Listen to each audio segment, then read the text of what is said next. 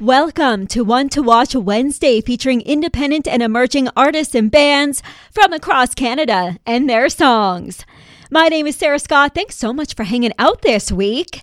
In the spotlight this week is the award-winning country western artist out of Manitoba, Quentin Blair.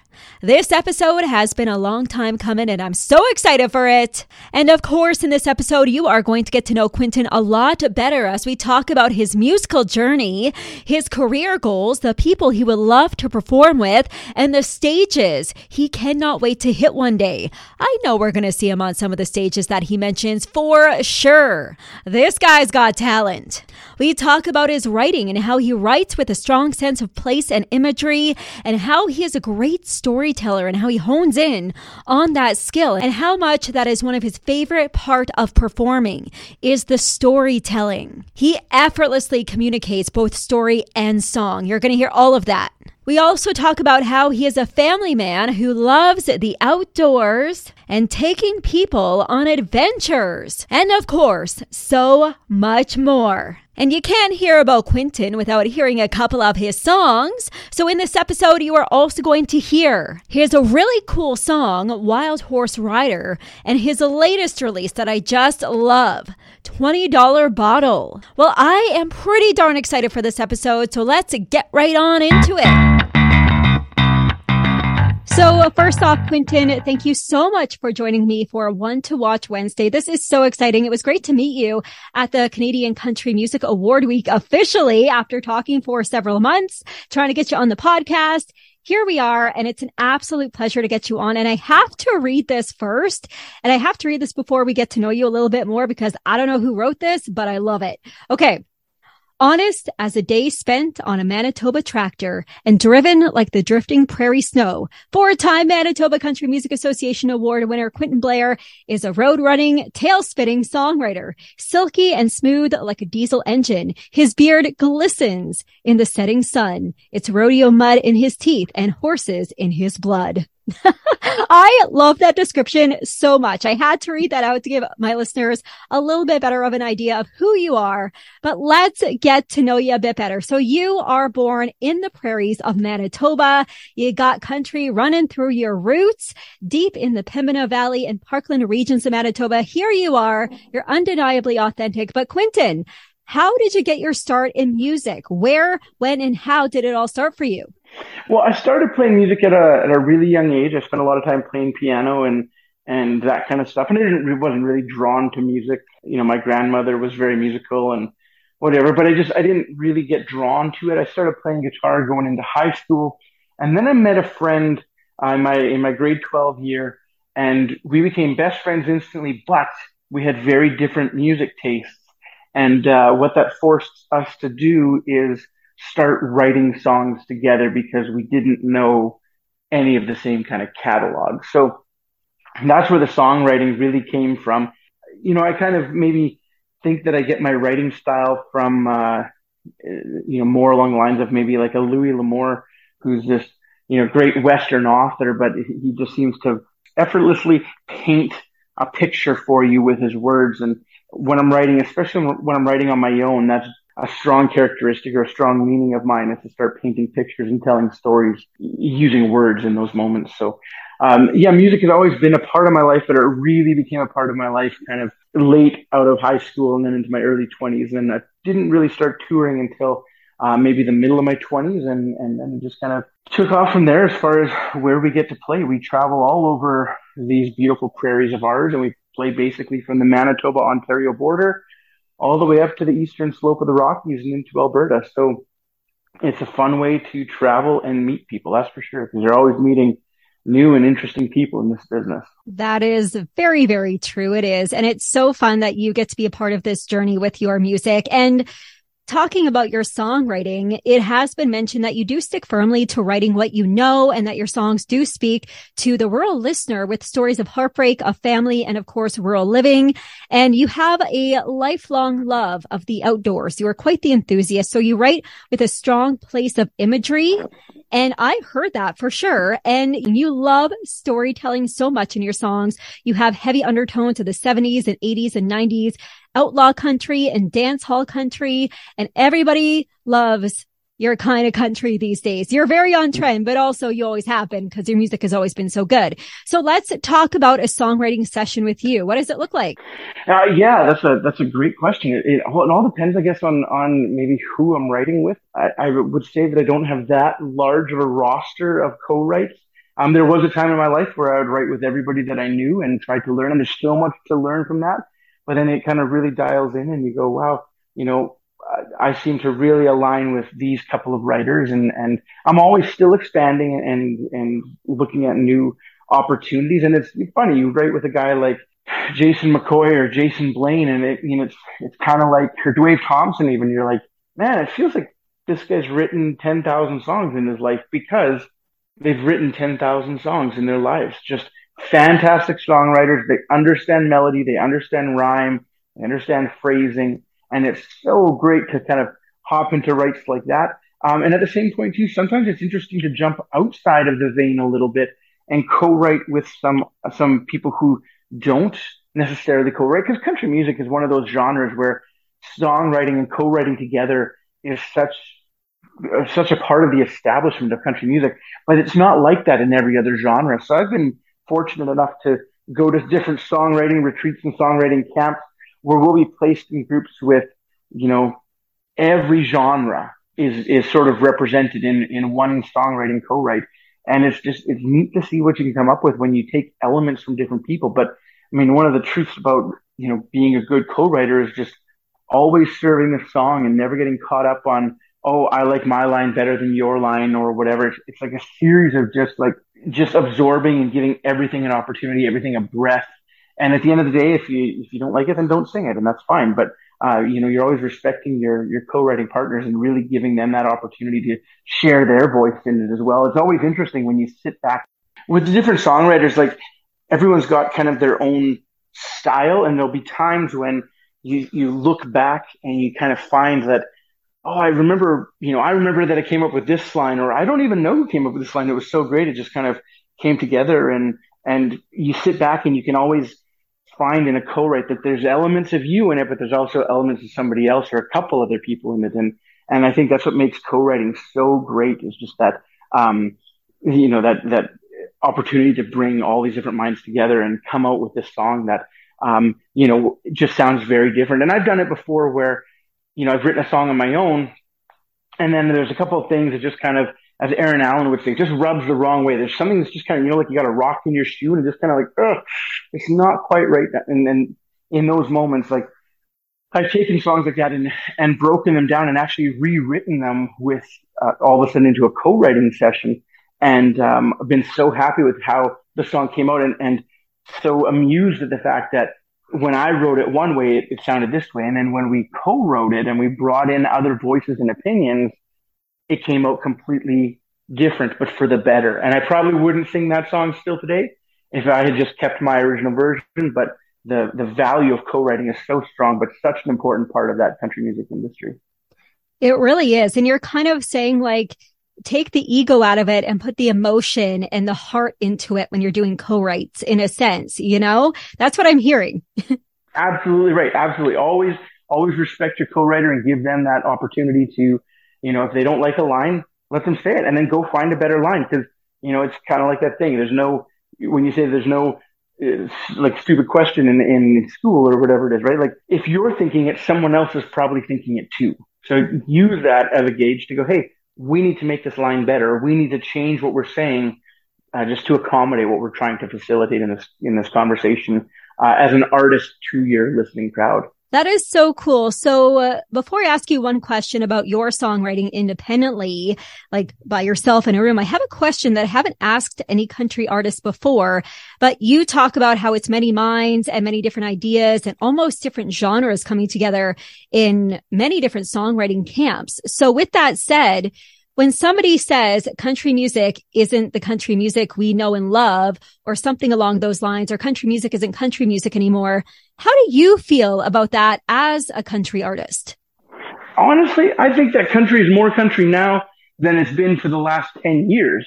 Like, you put on, like, just when you're listening to the radio, it's like, this is actually bona fide country music that we're hearing now. And I feel that sometimes when people say that, they may not be really understanding some of the elements of country music. I mean, and maybe that's because, I've been so influenced by the 90s. That was the era that I grew up sort of really falling in love with country music. And now I just get to play it all the time. You mentioned it, off the top here, that it's so on point right now that people are playing 90s country. But I mean, that's what I've been playing the entire time. And I played it when it wasn't really cool to be doing it. And now all of a sudden you play a show and, kids are asking for like Boot Scoot and Boogie. And I'm like, are you sure? Like, there's a lot of other songs out there too. And I'm fine playing that song, but it's not like I can't wait to play that tune. I've played it for 20 years. It just seems like I remember when I got that album, like Neon Moon and Brand New Man and, Lost and Found in a Border Town. Like that was such a great album, but that album's like, I think it's 26 or 27 years old right now. So it's funny to see, a 17 or 22-year-old, person kind of come up to the stage and request a song that's like double their age. So it's kind of interesting the way that works. But I think that there's more draw now, and there's more country in country music now than there has been for probably the previous 10 years before that. So I feel like when people, maybe when they say that, they're not actually necessarily really in-depthly looking at where country music is. Now, that being said, there is a lot of pop and hip hop in country music as well, which can equally be, that's the stuff that maybe I don't get drawn to the same way. But I'm really happy with what's coming out right now on the mainstream, but also on those, subgenre levels too. Whether it's your Charlie Crockett's or your Colter Walls or, there's this whole kind of other opportunity for people wanting to consume country music that sounds more like that 70s country music. But it also comes down to the ear of the listener and going, well, if you relate to 1970s country and that's the country that sounds country to you, well, yeah, you're going to have an issue with anything that doesn't sound like that. So, we don't have the same storytellers like we used to, if you'd see like a Tom T. Hall, for example. I would, agree with the fact that we don't see that. But man, country music, there's room for everybody in this genre, and there's room for everybody at every festival and every show that you play. There's people that like a little bit of everything. So yeah, that's kind of my take on where music is right now. I love that positivity around that. And I feel the exact same way. We are all country music, and we can all embrace it in some way or another. So you, as a songwriter, independently, I read that you seem to get even more creative overnight. Like your best writing times are in the AM hours. So when you write a song independently, how do you go into your songwriting process? Well, it's usually because I can't sleep for some reason. And I've learned that, if there's something kind of on your mind and it's keeping you from sleeping, you should probably just get up and deal with it instead of just fighting the pillow for, an extra 45 minutes or whatever, trying to get back to sleep. Just get up, pull out your guitar and play some songs and start writing down some ideas. And that's my favorite time to write is to, sit out on the porch. I love it if there's a storm blowing through. I'll go and sit outside on the porch, play my guitar and watch the storm, listen to the rain and write my songs. So I think if there's a characteristic is that I have to be really mindful that I don't write a bunch of slow down tempo songs, because I write at, 1:00 in the morning. So I have to be conscious of that when I'm writing, going, okay, I got to make sure that I can pick this up, to a quicker tempo in the morning. But for now, it's just me and my guitar and just kind of telling the story, figuring out what that story is going to look like. And then hopefully I wake up in the morning and I still like the story. That's really awesome. Now, before we talk about one of your songs here coming up and playing one of your songs here, who are some of your musical inspirations? Well, as you can guess, I probably love those storytellers. So yep. Grew up with Guy Clark or John Prine. Lyle Lovett, I think, is a master. And so that kind of Texas country music becomes such a strong point because there's such a storytelling history in that genre. Or that side of the genre. And of course, I grew up listening to Garth Brooks and Brooks and Dunn and Mark Chestnut and Clint Black and Alabama and Shenandoah, like all those bands from the 90s, right? That was those formative years that I spent like really, really falling in love with country music. So there's no doubt that those elements find their way into my songs as well. And that one thing that I always loved about them is that, when you bought a record, you're buying a piece of art, and whether you looked at it or not, I know that country music can be a machine, and sometimes it gets written off as going, it's just all about making money. I love looking at some of those. I was sitting around the campfire the other day with a whole bunch of these old rodeo cowboys and pickup men and stuff, and I was talking about Garth Brooks is really, in one way, he changed country music because all of a sudden he had the rock and roll kind of light show, and he's jumping up and he's flying through the rafters, and he's putting on this incredible show. And people say, well, he, killed country music. And well, he changed country music. I mean, there's an argument to say that Chet Atkins, with his pop influence of the era, is the one who killed country music, because all of a sudden he changed the melodic structure of how things were going. So it's just time and place to determine, how country music evolves. But so as much as a kid, I fell in love with watching the Garth Brooks performance. You also see how that impacted some of the other sides of those neo-traditional guys, like, say, for example, Randy Travis, or even getting into Keith Whitley, even though he wasn't, on stage performing, just that era or that style of classic acoustic-driven country music. So, yeah, just to kind of look at all those different aspects. Yeah, it's amazing how you can look at storytellers, and then you can look at live performance as a way of bringing, your influences together. But where Garth came in for me is that, yeah, he had songs like Standing Outside the Fire, or his kind of mega hits, whatever you want to kind of use as an example. But he'd also have, songs like The River, or beyond that, he had a song called Lonesome Dove. He had a song called Wolves. He had Somewhere Other Than the Night. I mean, he's got so many other really great storyteller songs as well. He used to do a version of the cowboy song, sort of that Western element and that Western crowd when no one else was really doing that. And so I've always migrated somewhere between country and folk, and somewhere between country and Western, because I'm very much a little Western lifestyle. So Garth was that.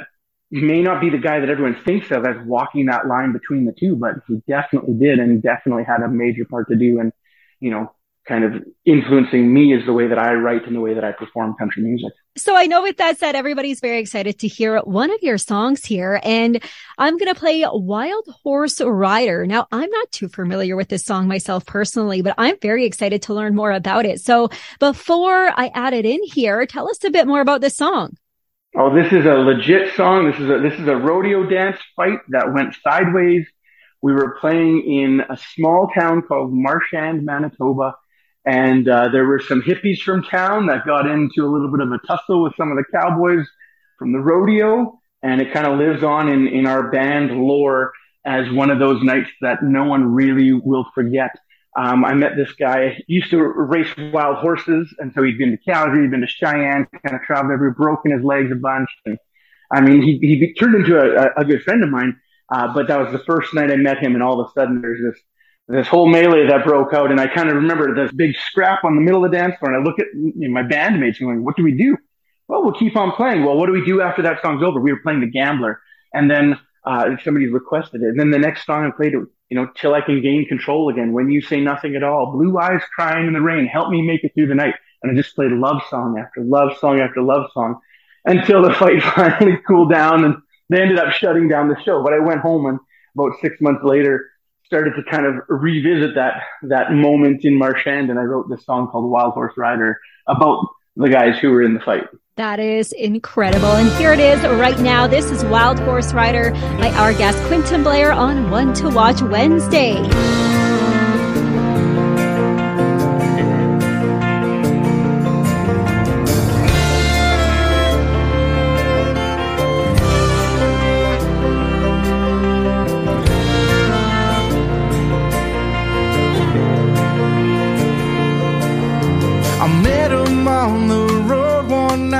Sleepy rodeo town, one hot July summer night when I was just hanging around.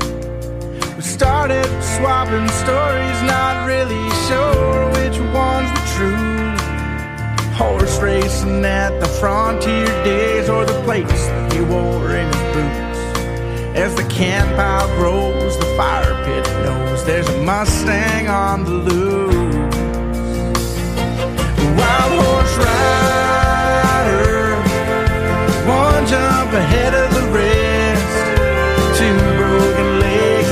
ice in his veins and a heart beating strong in his chest. Wild horse rider from Cheyenne to Calgary. No, he won't tame down, always be around long as Mustangs still run free. Wild horse rider. Well, the beers soon turned to hours. Jay, Roger, and Jimmy are telling lies with some long-haired hippie causing trouble who couldn't see the wild in his eyes. Out of a lesson book, the gambler shows only what he wants you to see, but your friends can read between the lines of that old melody. With a flash and a look and a hard ride, but fists were flying through the air. That one-horse town saw you tear it right down as you relived your younger years. Wild horse rider, one jump ahead of the rest. Two broken legs, ice in his veins, and a heart beating strong in his chest. Wild horse rider, from Cheyenne to Calgary. No, he won't tame down, always be around long as Mustangs still run free. Wild horse rider.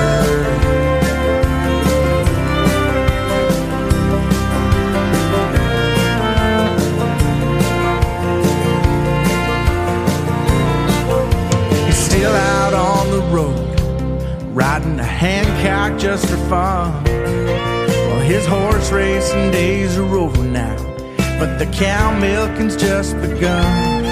And sometimes over a fire at night, I could see him look to the west. Well, then Kenny leans over and says, just forget it, boy. Well, it's the thrill you love the best. Wild horse rider, one jump ahead of the rest. Two broken legs, ice in his veins, and a heart beating strong in his chest. Wild horse rider, from Calgary to Cheyenne. Oh, he'll wander all across this prairie, looking for a soft place to land. Wild horse rider, wild horse rider.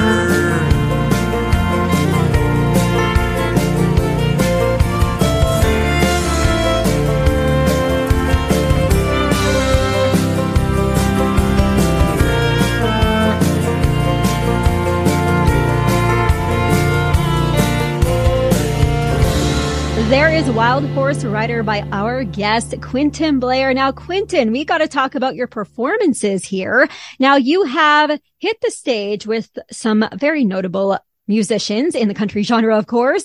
Corb Lund, George Canyon, Charlie Major, Del Barber, Doc Walker, Fortunate Ones, Roadhammers, Brothers Labyrinth, and High Valley, just to name a few. Now, those are some pretty big names, but if you could play with anybody on the entire planet, who would you love to play with, and what stage would you love to play with them on? That's a great question. You know what? It would just probably depend. The way that I answer that question would probably depend on the day or the moment or kind of what's going on around me, because, you know, any of those kind of heroes I've been mentioning from the past of country music would be amazing to play. And of course it'd be, you know, could you imagine playing Austin City Limits, or could you imagine playing the Opry stage? Like, that's great. But at the same point too, I'd play with any of those guys in a dive bar to nobody on a Tuesday afternoon, for that matter, right? So, because what happens when you get on stage is that, you know, artistically, it's not always about who's in the audience. I mean, obviously it is about telling your story and portraying your art form to the people who are gathered there listening. But at the same point, the magic in the unspoken communication that happens on stage between band members is that's a lot of times why, you know, music becomes so interesting and drawing people in, because it's almost like this, just a different kind of a high. There's this fun artistic, hey, I'm going to do this. And then your pedal steel player does this. And then out of nowhere, your bass player is echoing the melody on the bass riff on the turnaround or something. And you're like, man, this is fun when we're all in that sort of same moment like that. So I would argue that, you know, I'd play with anybody. I mean, I'd love to play a show with like somebody like a Jason Isbell or a Chris Stapleton, of course, or, you know, I don't think that I could pick it down to one player, but it would probably be in some small club where we're having a moment as a band on stage as a unit. I think that would be the moment for me. That's really cool. Now, I've seen you play acoustically, and you really bring every word to life that you sing, and you really make a room go very quiet. Like, you just have this incredible storytelling skill when you sing acoustically. I haven't seen you full band. I haven't seen you on a big stage just yet. I'm hoping so one day. So tell us, what is it like to see you in concert? What is a concert experience like with Quentin Blair? Well, I mean, I think you hit it pretty, you know, square on the head of the nail there. As a solo actor in a listening environment, it's definitely my favorite position to be the storyteller. A lot of my songs, they do have stories with them, and the songs that stick in the set the longest are typically the ones that have the best stories that go along with it, because it's equally a part of the delivery of the songs. It's not just saying, hey, I wrote this song about whatever, and then playing the song. It's like, no, this is where I was. This is what I was going through. These are the players who were there. And this is why this song became important to me. But you also can't just list things off like that. You have to deliver it in a way that's going to engage people to really want to tune into what you're singing. And I honed that skill. I used to play at this restaurant every second Saturday night. And what I found is it didn't matter how like loud I strummed my guitar or how loud I sang into the microphone, people were going to continue to talk. And if I brought down the stage volume and I told a story, all of a sudden people are going to say, hey, I thought there was a band on stage. Like, who's this guy talking? And the lower tempo or the lower volume actually drew them into the story. And then they engaged with you for the rest of the night because you were able to connect with them through story that night. So that's where I actually started honing that skill of storytelling. And I kind of try to, like, Del Barber's a great Canadian example of it. He's got a great stage banter when he's walking through his set list. And he's kind of a rootsy folk singer from Inglis, Manitoba, a very good friend of mine. Todd Snyder would be another guy who's like that. Or Core Blund is like that too. He can tell stories on stage just to draw people in. So, you know, it's kind of that's part of the package when you're a solo artist. You have to learn how to communicate, but it's not based on volume or on a dance floor. Now, switching gears, when we play with the band, you know, that is a situation where we make sure that we've got a great live show, lots of strong musicianship, a really great set list, and an engaging stage performance. But you can't tell your stories at a rodeo dance because people are there to dance. So you learn to present your song in a different way, you know, than you might as a part of a theater show. So that makes it really interesting because people can see us play 4 or 5 times and it's a different show every time because we don't play with a set list. We basically walk into a room and I'll read the room and deliver the songs that I think are going to connect with the people the best that night. So the band has to pick up. They have to know where we're going, you know, within 2 seconds of me starting a story or starting an intro. They'll follow right along, but it's all in the moment. It's very organic. That was the thing that Merle Haggard used to do. He wouldn't walk in with a set list. He would basically just call them out in the moment to see where the show goes. And it's a very organic experience, you know, just to be a part of that. And then you get to the end of the night, you're going, oh, I didn't even play this song, or I didn't play this song. That's okay because the mood of the room and the art or the artistic delivery of it, just that song didn't come up today, and that's okay. That's really cool. I look forward to seeing you more live in person and experiencing more in a different kind of setting because you were great during CCMA week. So I'm looking forward to seeing you again in another space. That'll be great. So something super cool here are the accolades and recognitions you've been getting over the last several years. You've been performing as an artist and you are a 4-time Manitoba Country Music Association award winner. And you've landed yourself this year in 2022 4 MCMA nominations, including Male Artist of the Year, Roots Artist Duo or Group of the Year, Single of the Year, and the Faye Walker Song of the Year. So how does that feel to be nominated again this year for 4 more awards and also to win 4 awards as an artist in your association? How does that feel to be recognized by your peers? Well, that's the whole thing. It is your peers who are then recognizing, you know, the work that you're putting into it. And we've got a very tight-knit association in Manitoba, and we all love to kind of support each other and bring everyone together into one room. But I kind of take it with like a little bit of a grain of salt, with a reality check. I can't eat an award. That means that I worked well in the past, but I also have to go back out there and keep working again. And, I've been nominated for a songwriter. I think the songwriter one's probably the one that means the most to me, because, that's just a stamp of your artistic ability to, bring to life words and songs that are captivating enough that people are going, hey, of all the songs that came out this year, I think that's a great example of songwriting right there. And they kind of give you the nod in that regard. So I think that's the one that kind of speaks the most to me. But yeah, just, you want to get in there and be on stage alongside your peers. And, any kind of that recognition is great. But, at the end of the day, no one starts playing country music so they can win awards. They start playing country music because they want to connect with people and develop that ability to communicate stories through songs. So while all of those nominations and all of those awards are very well deserved, congratulations on all of them. Now, you have a very long career ahead of you. I absolutely know it. So throughout your career, what else would you like to achieve as an artist and as a performer?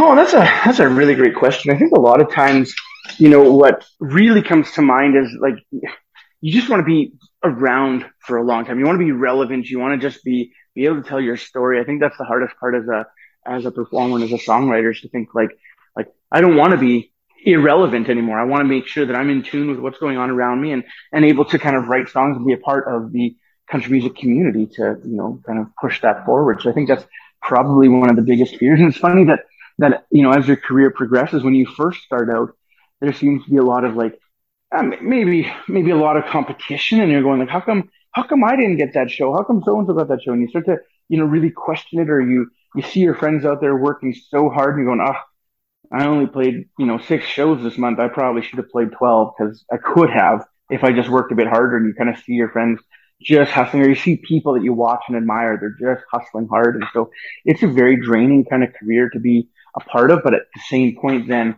what I think is so important is that ability to step back and go, every year doesn't have to be a banner year. You don't have to shoot for an award every year, whether that's a Western Canadian Music Award or MCMA or CCMA. Like, you don't have to push to that level all the time. It's okay to take a year back and recharge your batteries and then come back, the following year with some excitement and rejuvenation. Because if there's one thing that we learned in COVID, it's like how hard we were running before COVID, and then how, in a strange way, how comforting it was to just not have to feel like you're on the road all the time. Like, I'm going to drive from Winnipeg to Jasper tomorrow to play a show, and then turn around and drive back the next day because that's my job. And now, so like, balancing things, I think balance becomes so important to longevity in this business. So I think that's an important aspect for people to really, to understand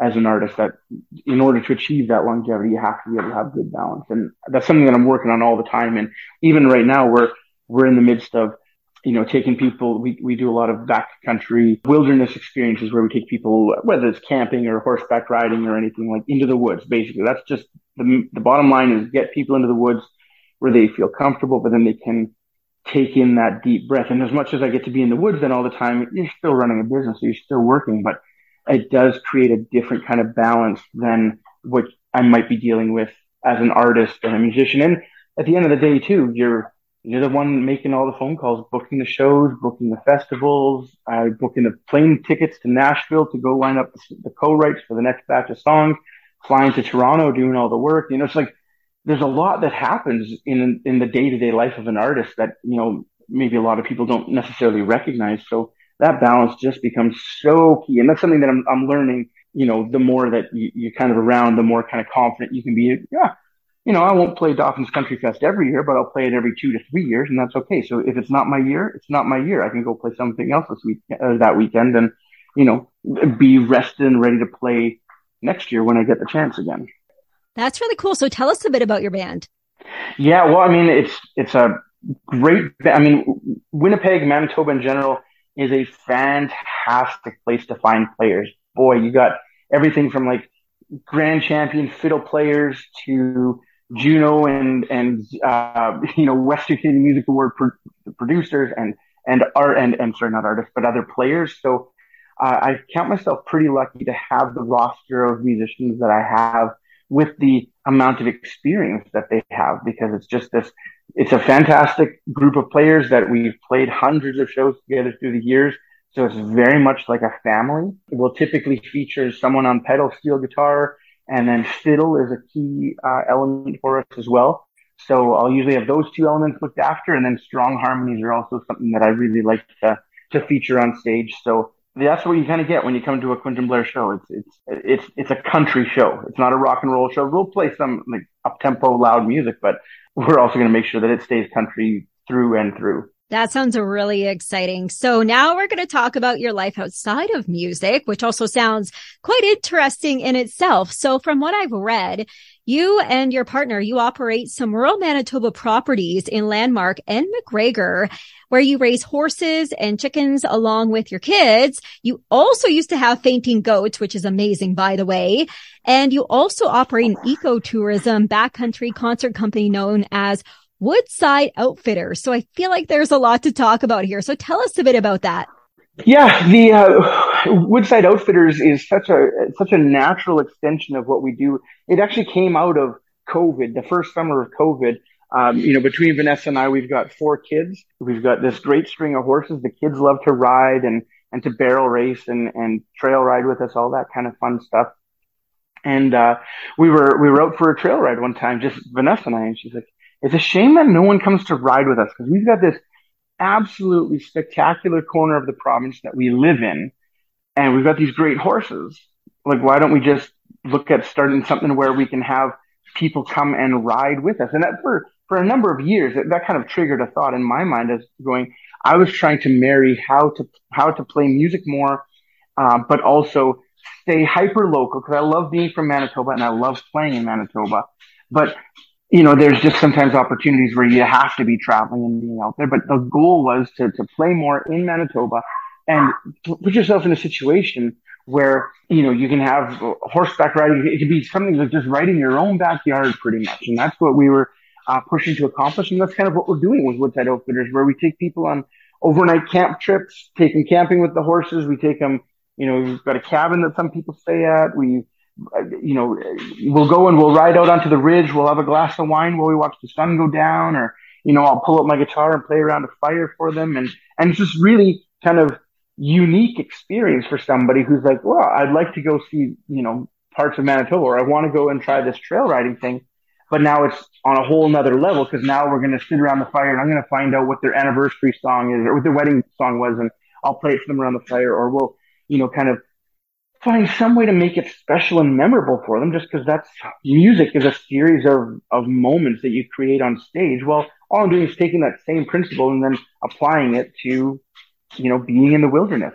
A lot of times, I mean, even, my friend Don Amero's got that song called, like My Church, and it's all about, going to the woods to find peace. And that's the place where you kind of like have that ability to think clearly. I've got songs like that as well, just from my back catalog of music going like, sometimes you just need to get out of cell range in order to get your mind to think and process clearly all the things that are going through it. Or even still, for example, I wrote a song with Wade Thompson where it talks about burning sunsets, where we only have so many sunsets in life. That's just the way that it is. But choosing then to make sure each one counts. Don't just burn sunsets and toss them away like as if you're going to have them forever, because you won't. So choose who you're spending your sunsets with. Choose what you're doing in life that is going to bring you the most kind of satisfaction as you sit back and watch the sun go down. And those all that whole principle came about from doing this backcountry wilderness guiding. And for me, it's just a great marriage of music and horses and family, which just makes me so happy. I feel like that would be such a wonderful, great, exciting adventure. And just to kind of zone out for a couple of days and be unplugged for a couple of days. I feel like the places your mind could go to and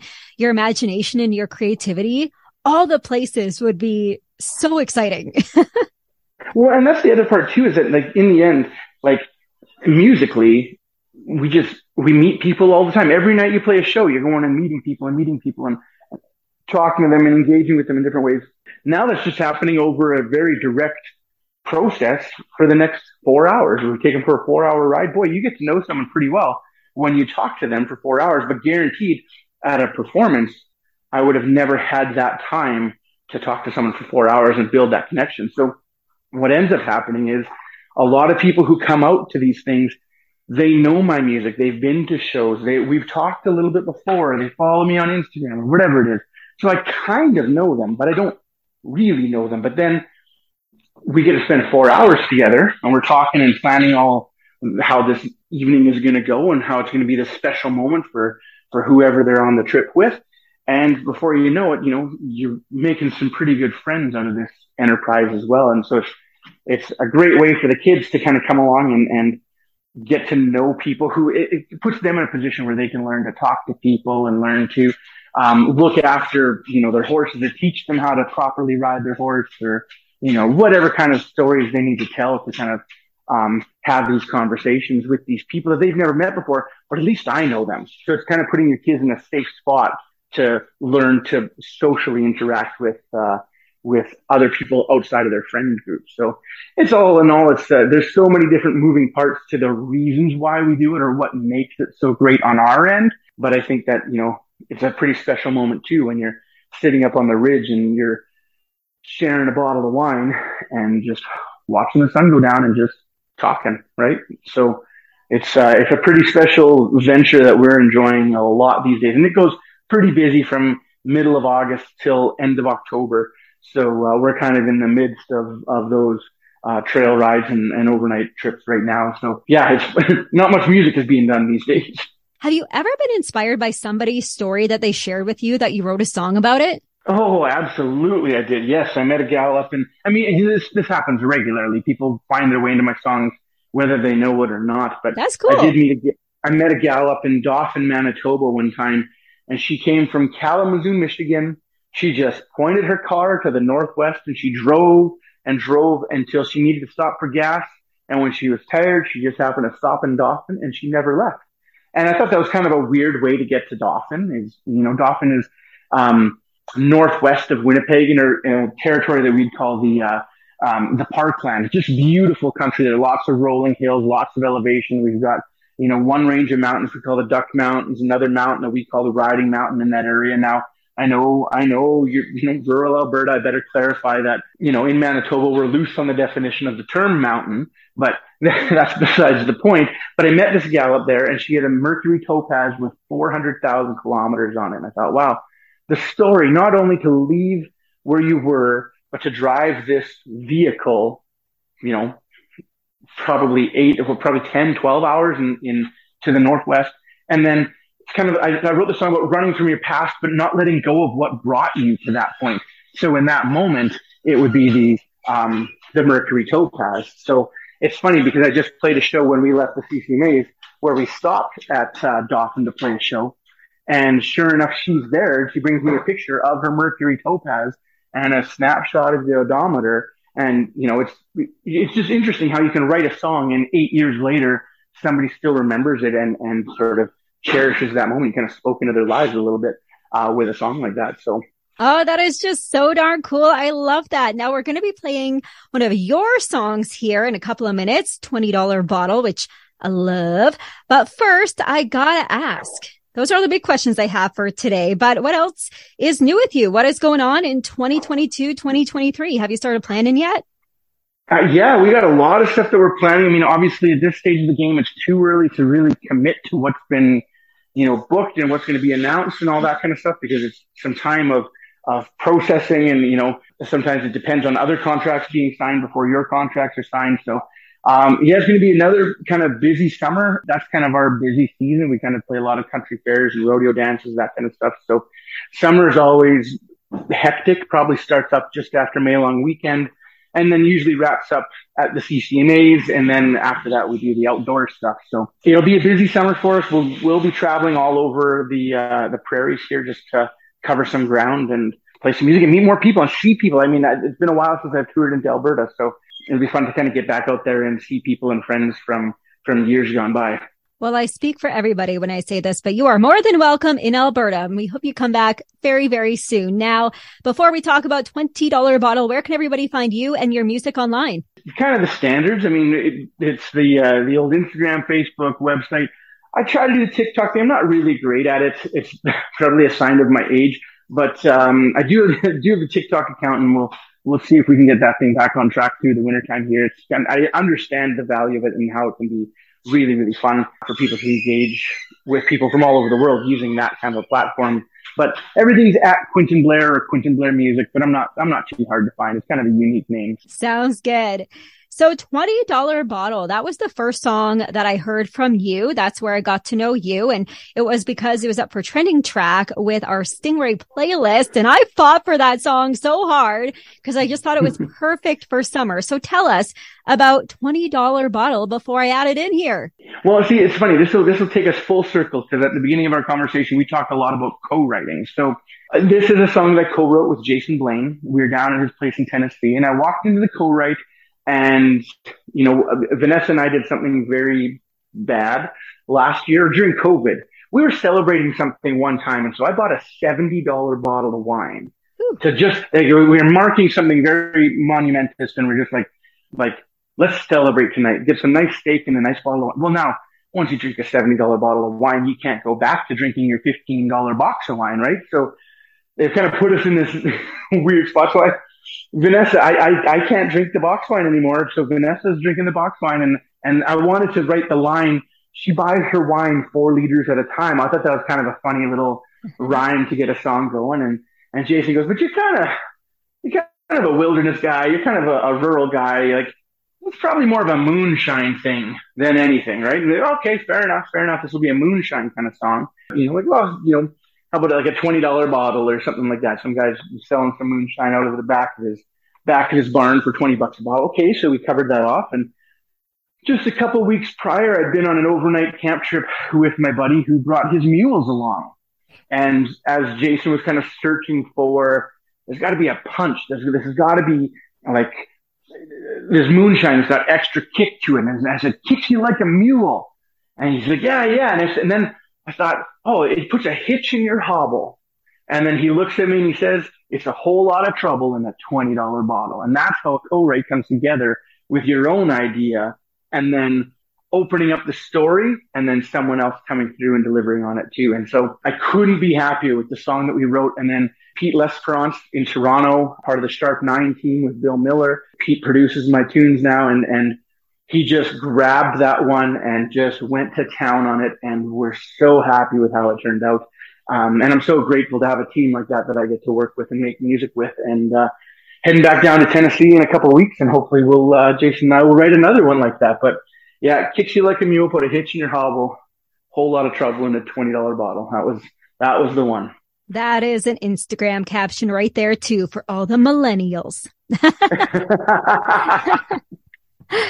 Well, Quentin, thank you so much for joining me for One to Watch Wednesday this week. As I mentioned earlier, it's an absolute pleasure to get you on, and I'm so excited for everybody to learn more about you and about your music. And now, before I wrap things up here, introduce the song for us. Well, this is a song I wrote with Jason Blaine down in Nashville, Tennessee. It's called $20 Bottle.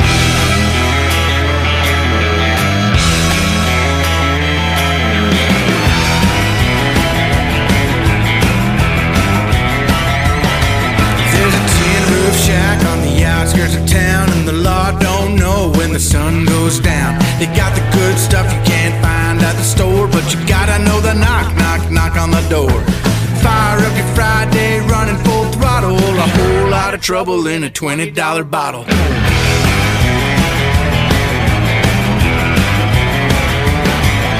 A giant of a man with a snow white beard, tell your son I've been cooking here for too many years. Out behind the barn in my moonshine still. If they ain't found me yet, they probably never will.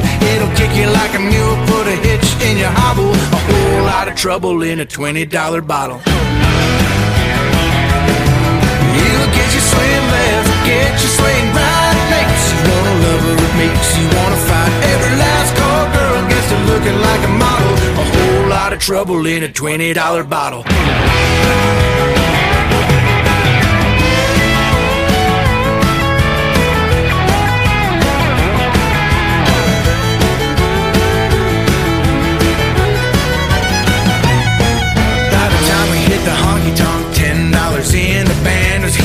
up, she was sipping on her gin. She grabbed me by the hand, pulled me out on the floor, and the next thing you know, we were out the back door.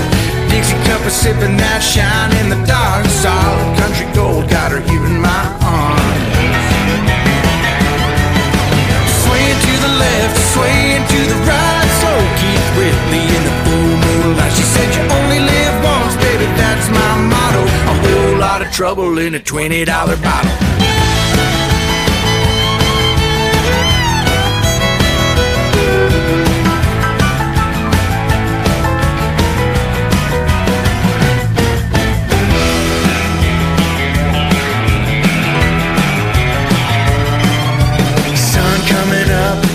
In my brain, last night hit me like a runaway train. Rolling down the track, baby, running full throttle. A whole lot of trouble in a $20 bottle. Get you swaying left, get you swaying right. Makes you wanna love, makes you wanna fight. Kicks you like a mule, put a hitch in your hobble. A whole lot of trouble in a $20 bottle. Fired up a Friday river, running full throttle. A whole lot of trouble in a $20 bottle. A whole lot of trouble in a $20 bottle. A whole lot of trouble in a $20 bottle. There is our guest, Quentin Blair, with his latest release. Isn't it so fun? It's called $20 Bottle, and a few minutes ago you heard his song, Wild Horse Rider.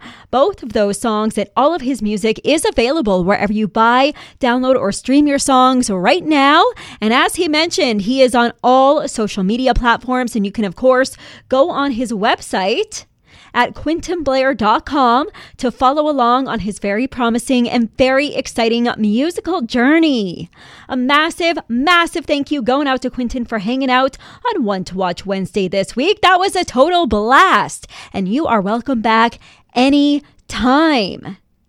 That is your One to Watch Wednesday for this week. Thank you for hanging out. My name is Sarah Scott. Have a great rest of your day.